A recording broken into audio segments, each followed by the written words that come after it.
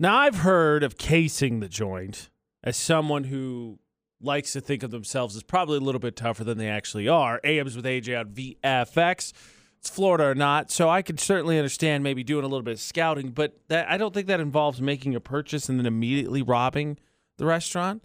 Headline number 1, a man pays for an order at a Taco Bell only to immediately rob it afterwards. Okay, pay with a card. Now, look, nowadays we could be, nobody looks at the name, right? Nobody's like checking the back to make sure it's signed and stuff. So they probably notice, but you still put your record is there. Like they can go back and look at that later and be like, oh yeah, was this scumbag? Stupid. So dumb. So absolutely dumb. And in honor, apparently, a paranormal day being this week, a drunk guy, headline number 2, a drunk guy passed out at a motel. Then when cops came to try and find him, he draped a sheet over himself. Now, no word if he went, ooh, go away. The guy you're looking for isn't here. But I don't think that would work. I really don't. What an idiot. Apparently he wasn't trying to be a ghost, by the way. He thought it was a foolproof plan. Like they'd be like, there's nothing here, man. This sheet, it's not suspicious whatsoever. Not a lot of thought. Very like one brain cell shared between these two dumb criminals. Do you think robbing a fast food place after you've already ordered there, somewhere along that line of the same kind of anxiety you get where you don't really want to be the jerk who says something when the order's just slightly incorrect? AMs with AJ, Florida Not or VF on VFX. Like, I remember one time, not quite the same, but like I was out to eat breakfast with my parents, and they're notorious for being very harsh critics of the serving staff.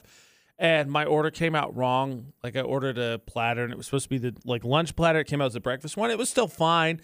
And then they noticed at the end, I said, it's not a big deal. It's not shh. Don't say anything. And you think it was like that? And then he was so this guy ordered, and then they got it kind of wrong, and then he went up there and then panicked in the moment. It was like, yeah, I'm just going to take it. I'm going to take it. Give me all the money in the register. Maybe. Story number 1, a man went into a Taco Bell, placed his order, paid for it with a card. Then while waiting there, of course, they came up and said, order number 75. And they came up, and then he pulled his gun, and he robbed the place.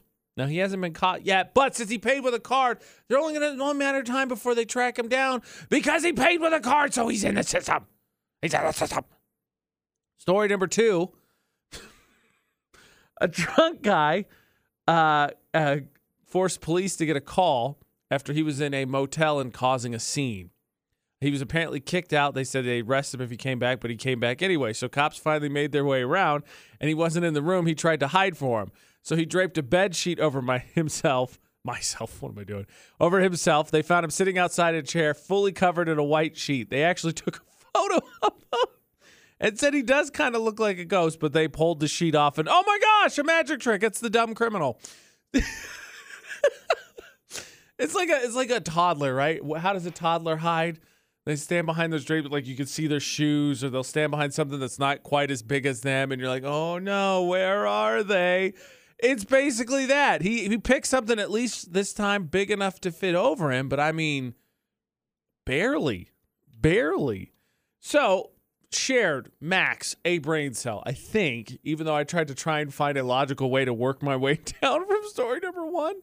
With that being said, gosh, who do I think is stupider? Because there's no way number 1's not going to get caught because he used a card, right? And there was no way number 2 was definitely going to get away because it's a sheet. I mean, something about the sheet to me screams like that's the one I want to pick. Like that was your best effort because they gave him a warning. He could have gotten away.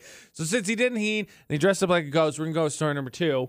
Which unfortunately happened in Maine. And I got to tell you, that's about the second story in a week for a state that has, I don't think, ever showed up in Florida or not. A little bit concerning. Let the record show. Use your brain cells, kids. Use them.